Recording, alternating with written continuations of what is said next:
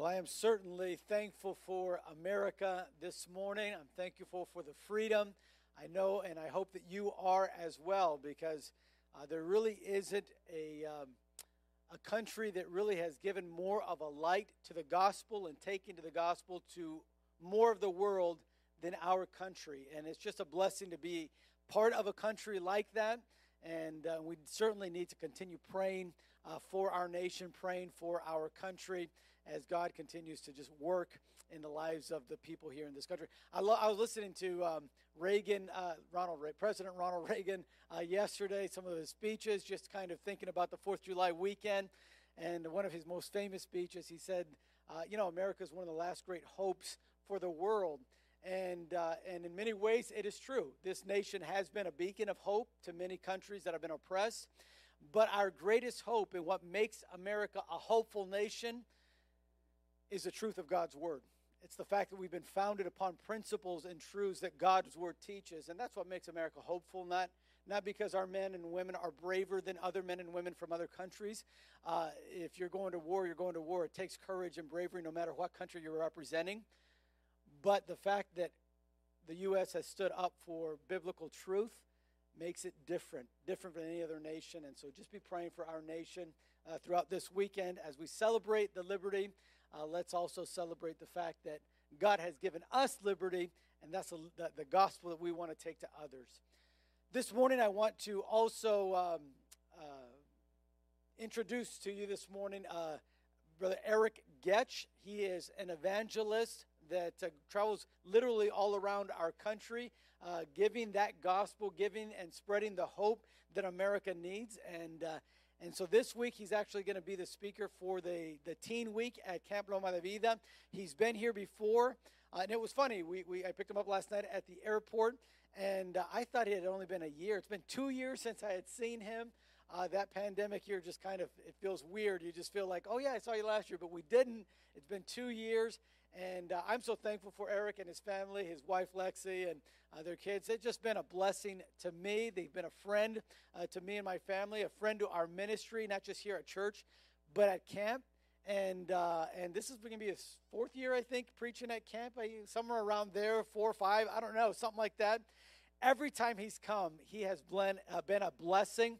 And so we're so thankful for having him this week and this year, because I know he's going to be great, and God's going to just work in the lives of teenagers throughout this week. So be praying for Eric as he's preaching the gospel at camp. Be praying for the teens there, and then also it's funny. Listen, we get here last night. His flight was delayed out of Phoenix. He was flying from Phoenix. He's from Arizona, and coming in, and his luggage did not make it from Houston to here.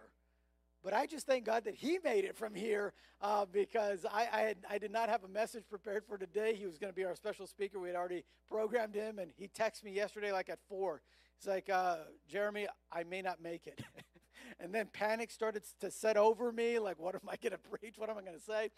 And so then I just started praying really hard, like, God, he's got to make that plane. Let him make the flight. And he made the flight.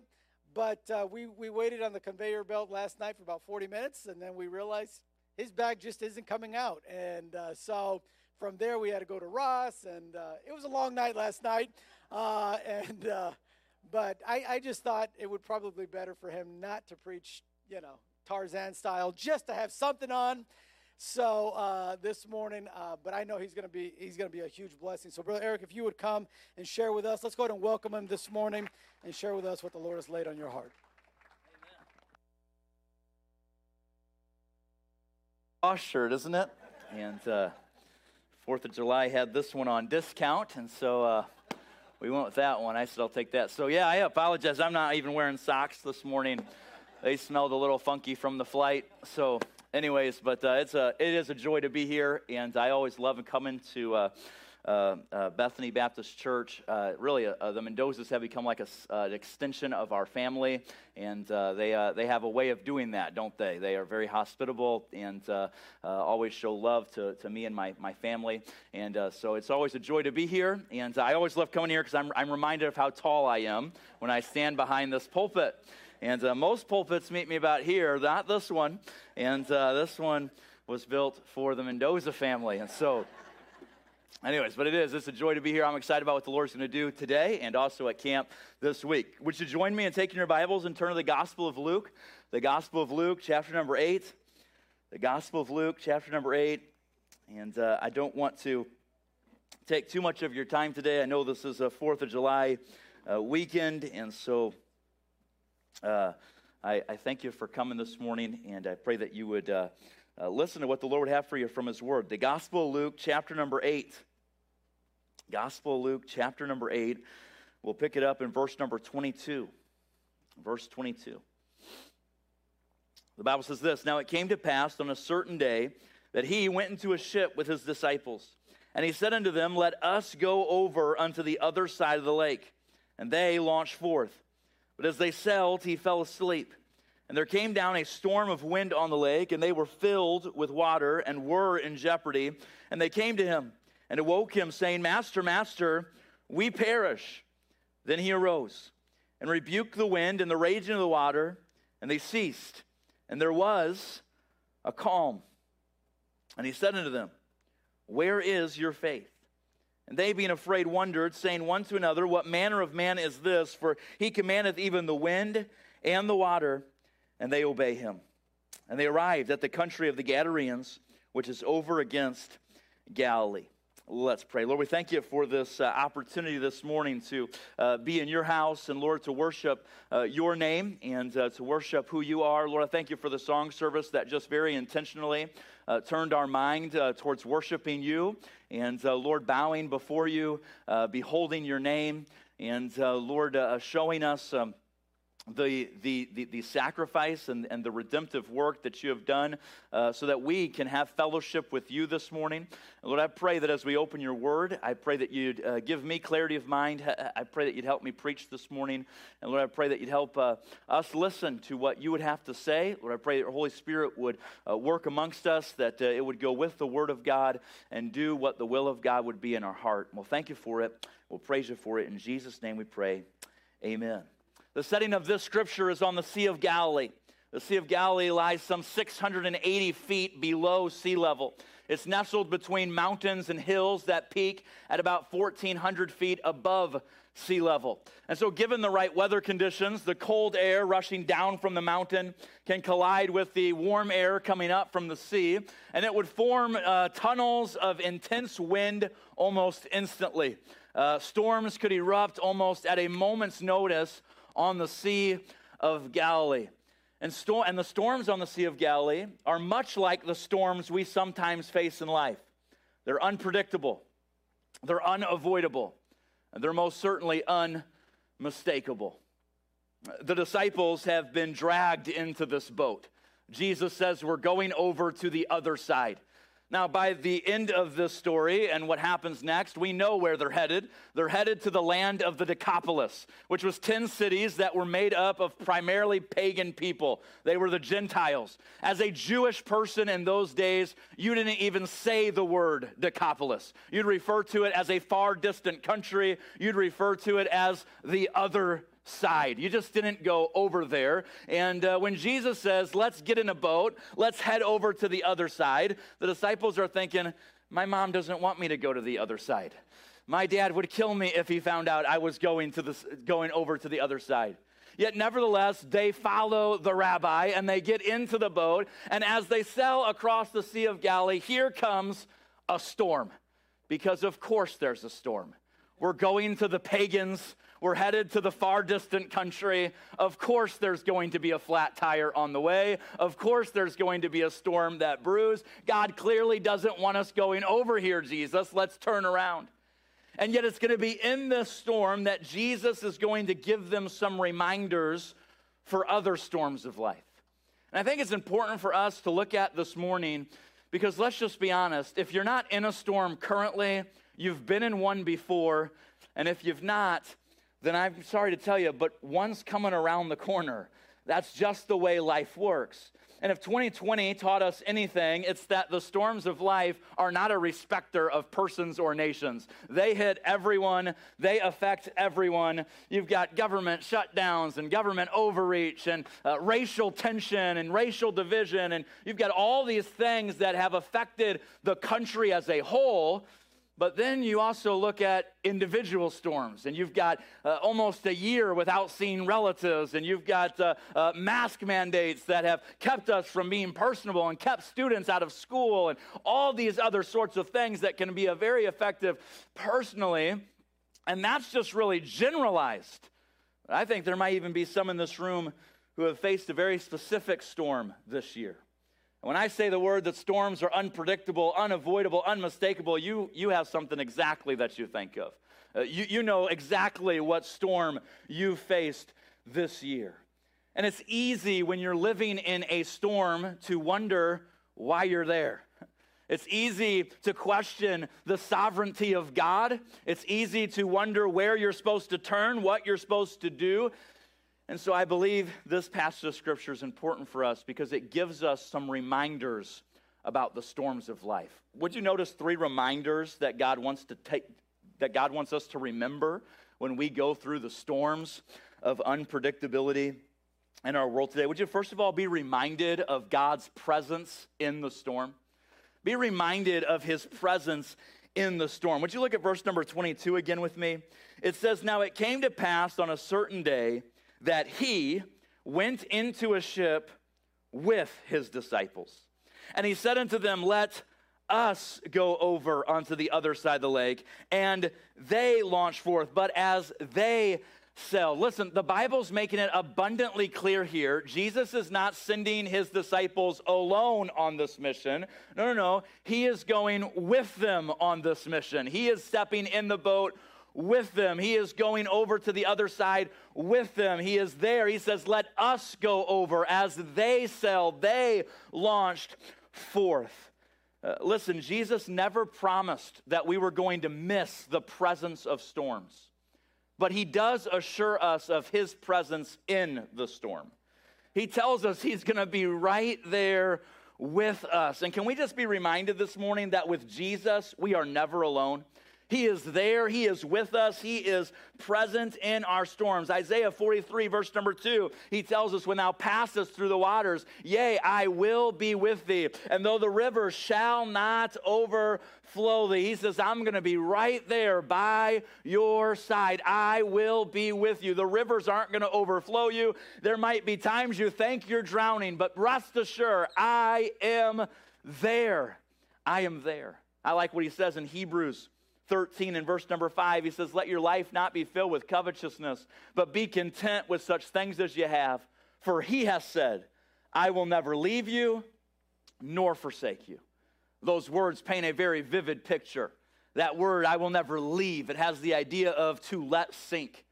He says, that's not in my nature. I don't let my children sink. I am there to rescue you when you're in trouble. But then he says, "I will not forsake you." That's actually a military term. It's the idea of to abandon in battle. And again, he says, listen, that's not my character. I am there. I'm never going to leave you. I'm never going to forsake you. I will always be by your side. And can I just encourage you this morning, church? Focus on the presence of God in the storm, not the problems that seem to be mounting. Focus on the presence of God. And don't lose your confidence in Christ at the first moment of chaos. At the first moment of crisis, don't lose your confidence in Christ. I think of Peter in the boat in Matthew chapter 14. This time they are sailing across the Sea of Galilee alone, and they see a spirit walking on the water. It's Jesus, of course, and so Jesus says, "Be of good cheer, it's I." And Peter, it would be Peter to think of this. Peter's always sticking his foot in his mouth, seeing if it fits. He says, "Lord, if that be you, bid me come unto thee on the water." Notice he says, "Can I do that? That looks really fun, you know. I want to walk on the water." And Jesus says, "Come." Aren't you glad the Lord delights in our stupidity sometimes? He says, "Yeah, Peter, you want to come out on the water? Come on. Water's nice." And so the Bible says that when Peter was come down out of the boat, he walked on the water to go to Jesus. Okay, very important phrase there at the end of the verse. He's in the boat. He steps out of the boat. Get off of me, Thomas. He steps out of the boat, and he's walking on the water, and awoke him, saying, "Master, Master, we perish." Okay, so they have gotten in this boat. They're sailing across the sea to go to the land of the Decapolis, the pagan country where nobody wanted to go but Jesus, right? And Jesus, presumably before the storm starts, goes to the back of the boat, according to the Gospel of Mark, and he falls asleep on a pillow. Now, I like that picture because I like to take naps. And so every time I'm taking a nap, I just point to this passage and say, I'm just trying to be like Jesus, you know? Jesus took naps, and so I'm trying to be like him. I like naps. And so Jesus has gone to the back of the boat, and he takes a nap. Now, if you really want to know what Jesus is doing here by resting, sure, he's showing his humanity to Christ. But do you remember a certain prophet who was sent to go tell the pagans about the gospel, who went on a boat going in the wrong direction and fell asleep in the back of the boat on a pillow? Yeah, his name was Jonah. And Jesus is saying to his disciples, we're doing the Jonah story this week. We're going to the pagans to tell them the gospel, and there's going to be a revival over there that you can't even imagine. So he's painting that picture to his disciples as he's sleeping in the back of the boat. Well, as he's asleep, this storm breaks out. And this storm is not like any other one recorded in Scripture. It's described in Matthew, Mark, and Luke differently. They all have a different accounts of the passage. But Matthew calls it a great tempest. Those are the two words in the Greek, mega seismos. It doesn't really matter, but I'm smart, and so I know that that's what that means. Mega means great. Seismos is a shaking of the earth. This is a massive storm that's taken place on the waters. Matthew says the waves are over the boat. Mark says the waves are beating against the boat. Luke says the waves are filling the boat. I know, you're sitting there going, well, which one is it, Brother Eric?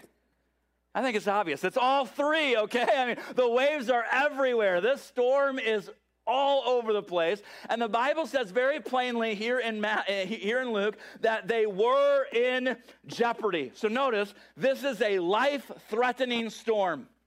The disciples think this is it. And by the way, let's remember who these disciples are. The majority of them are fishermen who grew up right here on the Sea of Galilee. They would have been familiar with the storms that could have broken out. They would have had some knowledge on how to fight these storms and some experience of perhaps fighting these storms in the past. And yet on this day, they are fearing for their lives. This is it. It's over. This is the end of their life. And where's Jesus during all this? Oh yeah, he's still asleep in the back of the boat. What? I mean, think about it. They are struggling. He's sleeping. They are restless as they fight off the waves. He is resting. They are panicked. He's at complete peace. They are in danger, screaming for their lives. And Jesus is dreaming in the back of the boat. Hey, can I just encourage you this morning? We have a God who is a storm sleeper. You say, how's that encouraging? How's it encouraging to know that when we go through life-threatening storms, don't worry, Jesus is sleeping? That doesn't sound very encouraging to me. And I tell you why that's encouraging to me. Because if Jesus can be at peace in my storm, then I should be able to be at peace in my storm. If he's not panicked, then I shouldn't be panicked. If he is at rest, then I should be able to find rest in my storm. You know, far too often, we rush through this life.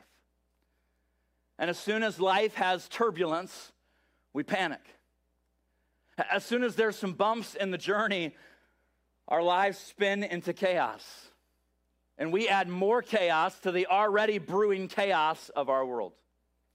Can I just tell you, as you read through the New Testament, as you read through the biographies of Christ, if you want to call them that, Matthew, Mark, Luke, and John, you're never going to find Jesus in a panic.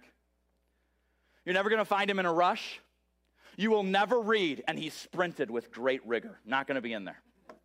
It's not. Jesus walked everywhere he went. He lived at 3 miles an hour, or 4, depending on how tall you think he was. He traveled everywhere he went on foot. In fact, most of the content that makes up the New Testament happened because of what I perceive as interruptions in Jesus' day. Right? Like, just take this story, right? Jesus is going to get to the other side of the sea. A maniac is going to come out and greet him. He's demon-possessed. He's a nude, crude, lewd dude, all right? And I mean, he comes out and he's nuts. He's cutting himself. He has terrorized the town. Jesus is going to cast out this legion of demons in him, throw him into the pigs, and then the pigs are going to rush violently down the hill and kill themselves. Okay, why is that in there? That's a little bit of a weird story, but kind of cool at the same time.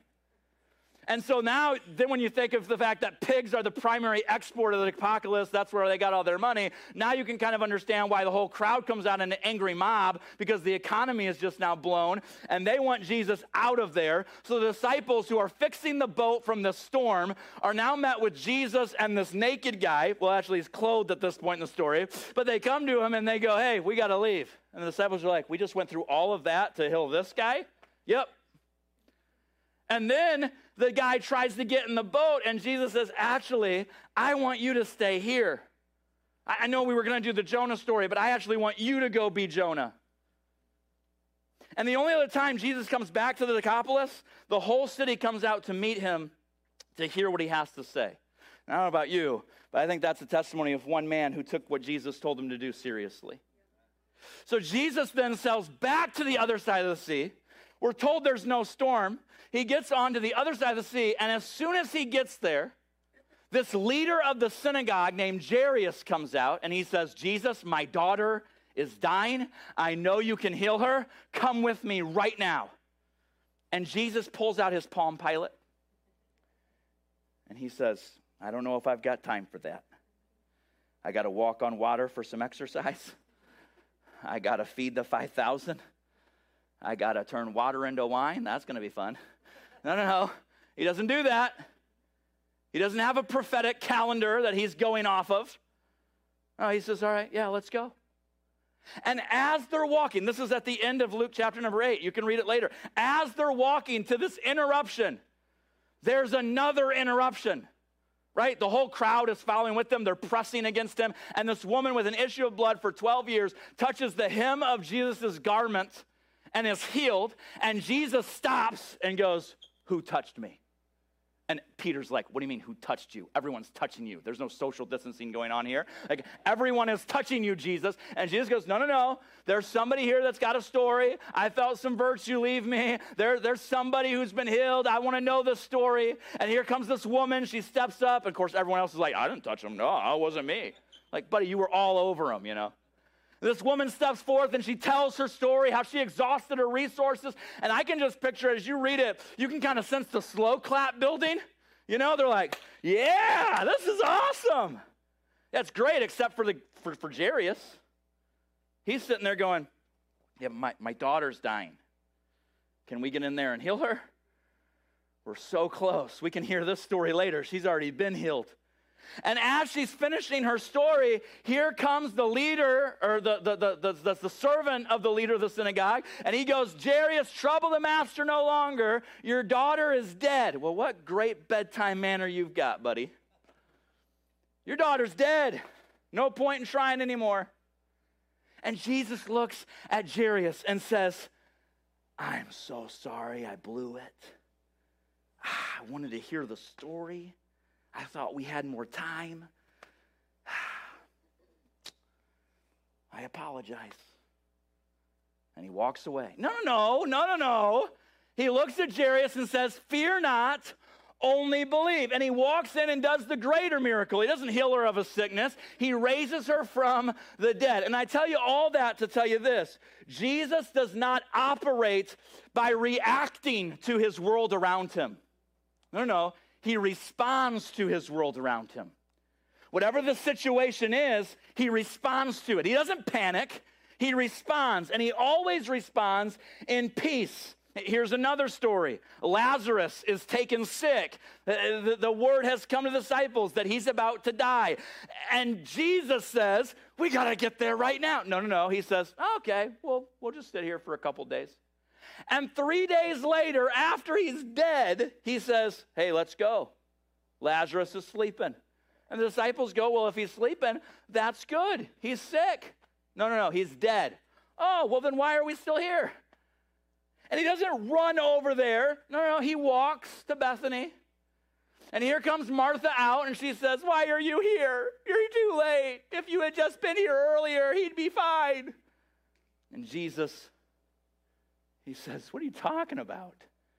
Have you no faith? And he says, roll away the stone. And no one wants to do it because they're like, well, he's dead. He stinks. Do you want him to be alive or not, you know? And he comes out. Lazarus, come forth. There's chuckle in the audience. Lazarus, come forth. Couldn't it be more creative than that, Jesus, you know? And here comes the dead guy out of the tomb, and they take off his grave clothes. And they all tell him to go shower before they hug him, you know? But the point is, hey, Jesus never panicked. He was always responding in peace. I tell you, I'm afraid that the biggest hindrance to our world today is Christians who don't respond to the world around them, but rather just react with the world around them. They're just constantly reacting to what everybody else is reacting about, rather than responding the way that God wants them to respond. I'm thankful for the emergency response team. That's the team that answers the phone when you call 911. 911, what's your emergency? Yeah, my house is on fire. Okay, are you out of the house? Yeah, I'm out of the house. Is anybody else in the house? No, I got the kids out, but my dog is in the house, and I really want to go save my dog. Okay, well, hey, we've already got a unit on the way. Let's just stay far away from the house. What's your dog's name? My dog's name's Sparky. Okay, Sparky's going to be just fine. We've got a unit already there. Their estimated time is about 10 minutes, or they're going to be there very quickly. Don't go near the house. Stay away from the house as far as you can. Okay, they help you respond to the crisis that's going on. Could you just imagine with me for a moment if instead of the emergency response team, they were the emergency react team? 911, what's your emergency? Yeah, my house is on fire. No way! This is the third house in flames today. Are you out of the house? Yeah, I'm out of the house, but my dog Sparky's in the house. Go get him! Go get Sparky! You don't let that dog die. That's on you, lady, I want to be very helpful. That would be unhelpful. Can I just tell you, Jesus has left us here to be the response team, and yet sadly, so many times he gets the react team. And we pour more fire on the fuel of fear. We put more chaos into our already chaotic world, and we're almost worse than anybody. We almost react worse than anybody. Hey, where are the people who are willing to respond to the chaos around them by pointing them to the calm nature of our Savior who died on a cross? Hey, there's a reason our world is in chaos. They don't know the story of the cross. They don't know the story. They are restless inside because they don't have peace inside. The restlessness on the outside is a product of their restlessness on the inside. And so when they wake up Jesus, while it may not have been their intention, it was at that moment that they stopped focusing on what they could do and they started focusing on the only one who could calm the storm. And Jesus wakes up. Okay, he wakes up. That's not in there. I added that. I added that. And he rebukes the wind. He says, peace be still, in the book of Mark.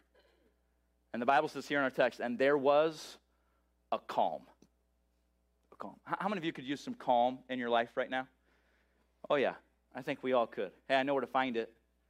He says, all ye that are burdened and heavy laden, come unto me and I will give you rest. Take my yoke upon you. Learn of me, for I am meek and lowly in heart, and you shall find rest unto your souls. For my yoke is easy, and my burden is light. You want a peaceful life, Christian? It comes from a relationship with Jesus Christ.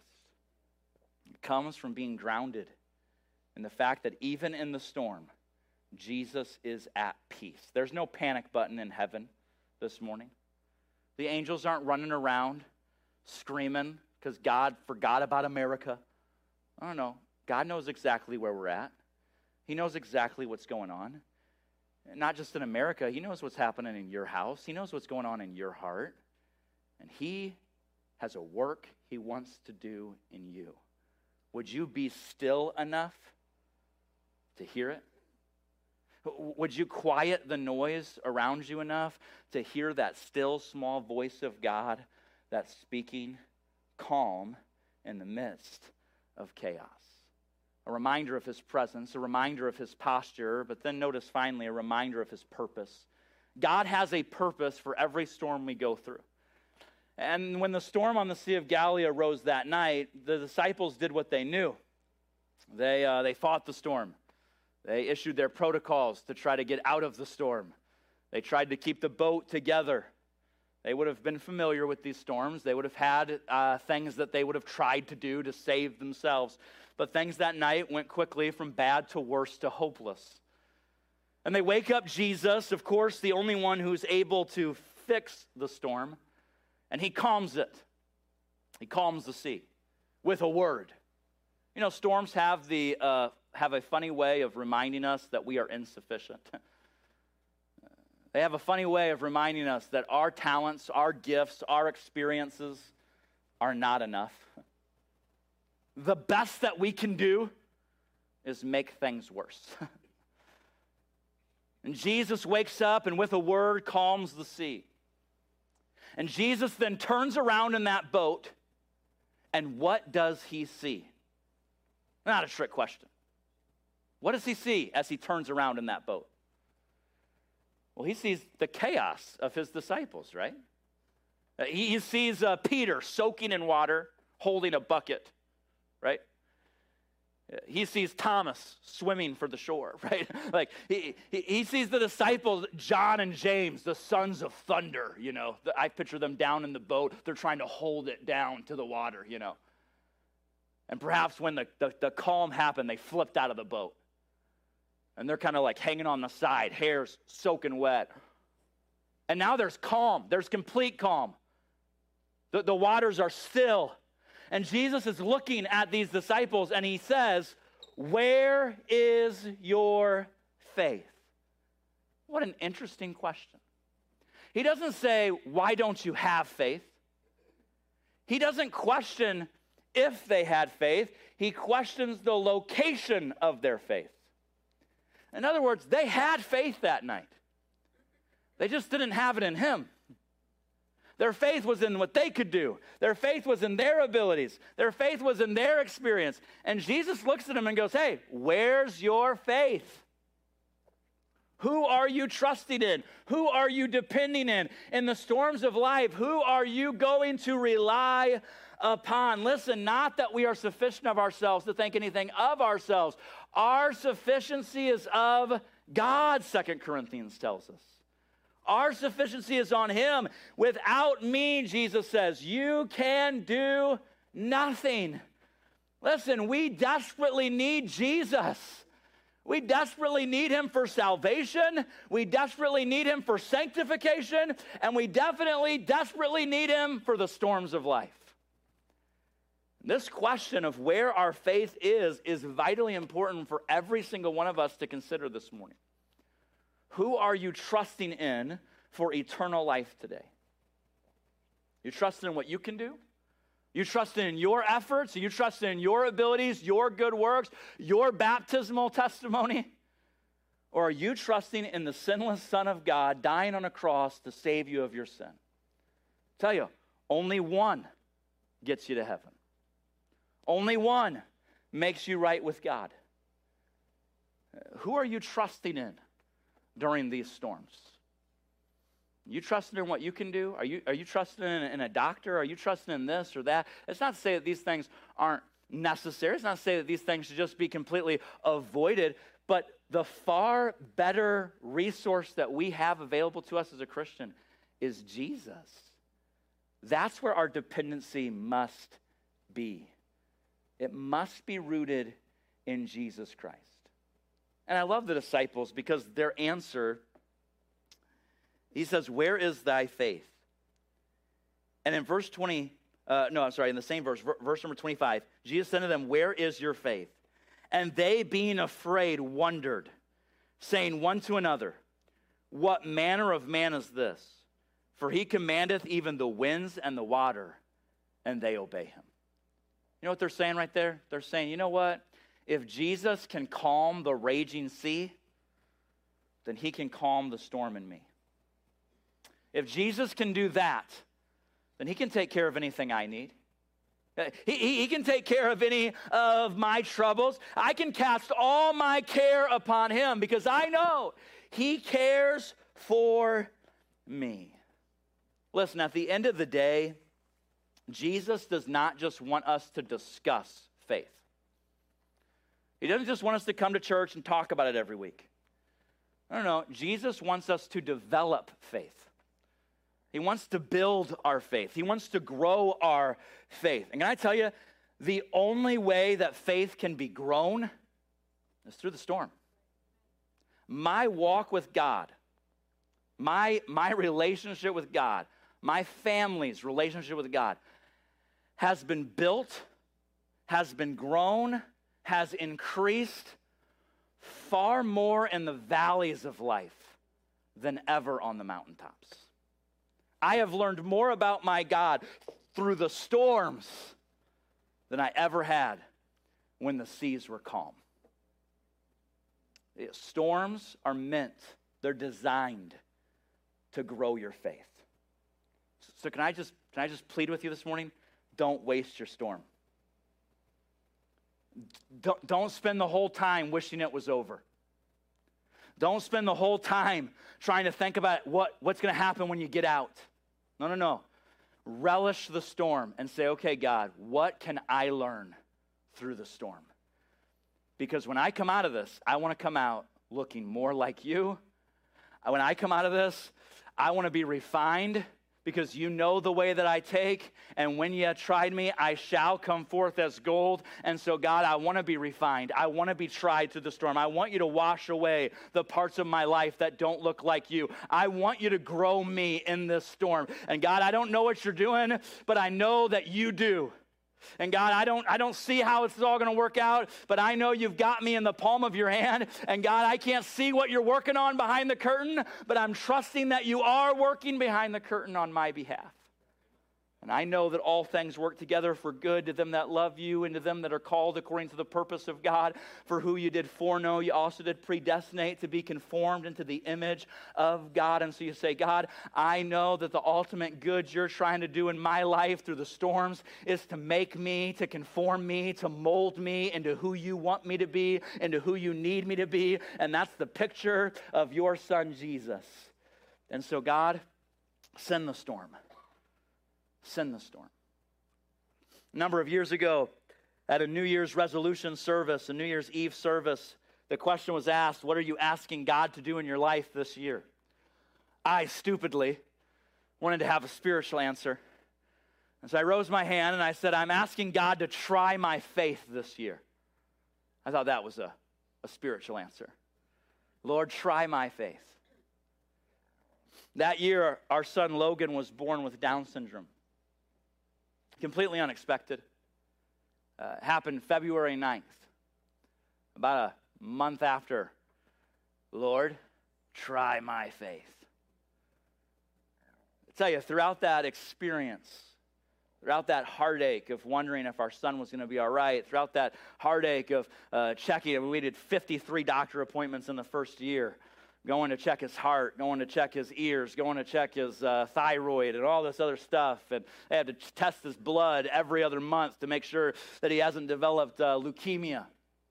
About 50% of children with Down syndrome will develop leukemia in the first year of life.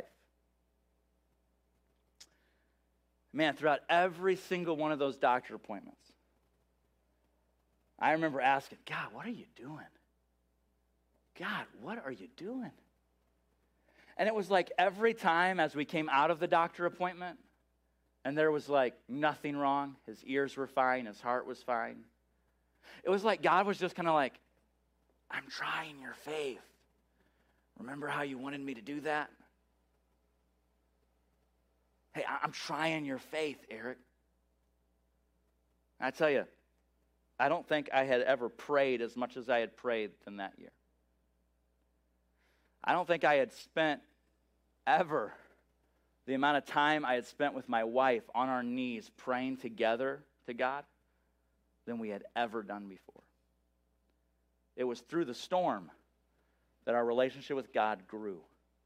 It was through the storm that our relationship with God increased, that our faith was built. It was tested, it was tried, and we came out stronger. And I say now, my son, 2.5 years old, I'm thankful for Down syndrome. It has taught our family how to love. It has taught our family how to have compassion. It has taught our family how to be kind.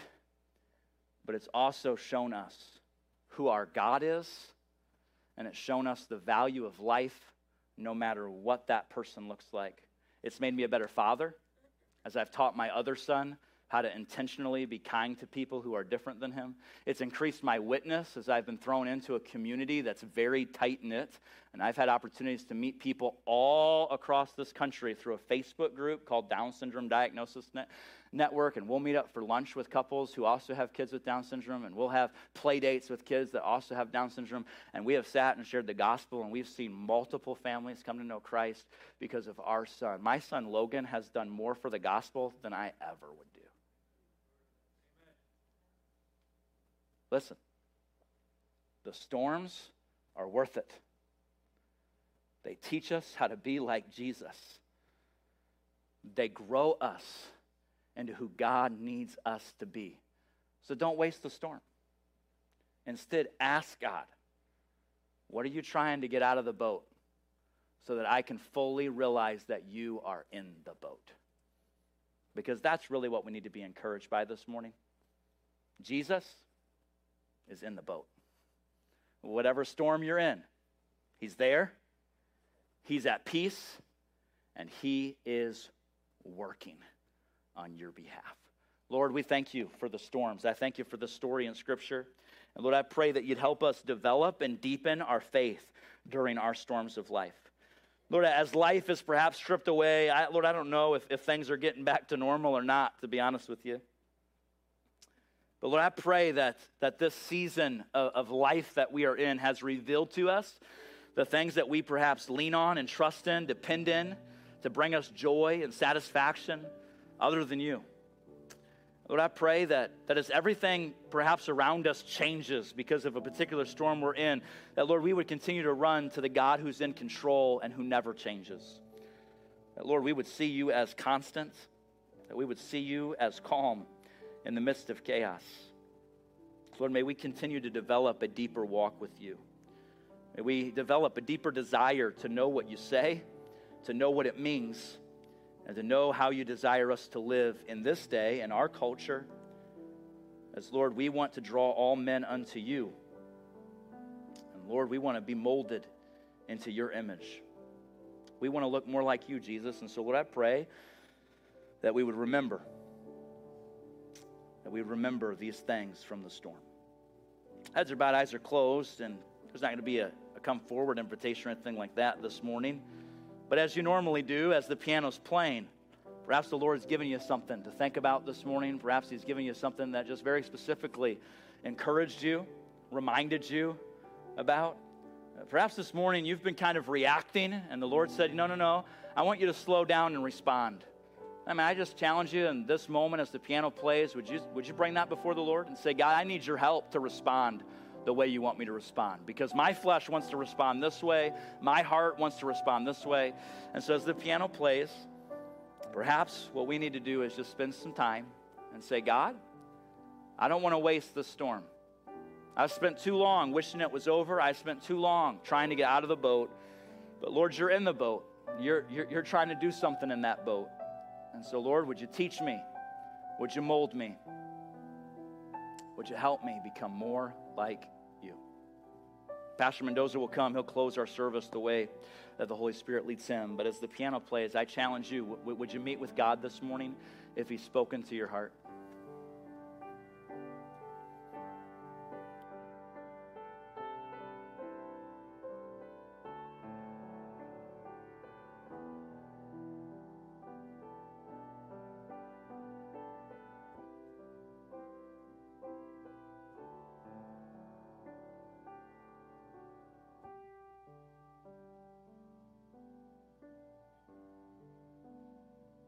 Father, this morning we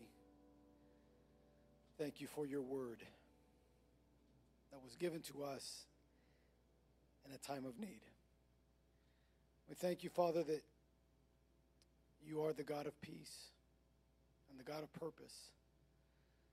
And as we've been challenged today by your word to trust, to follow, to have real faith, I pray that you would help us to now live that out.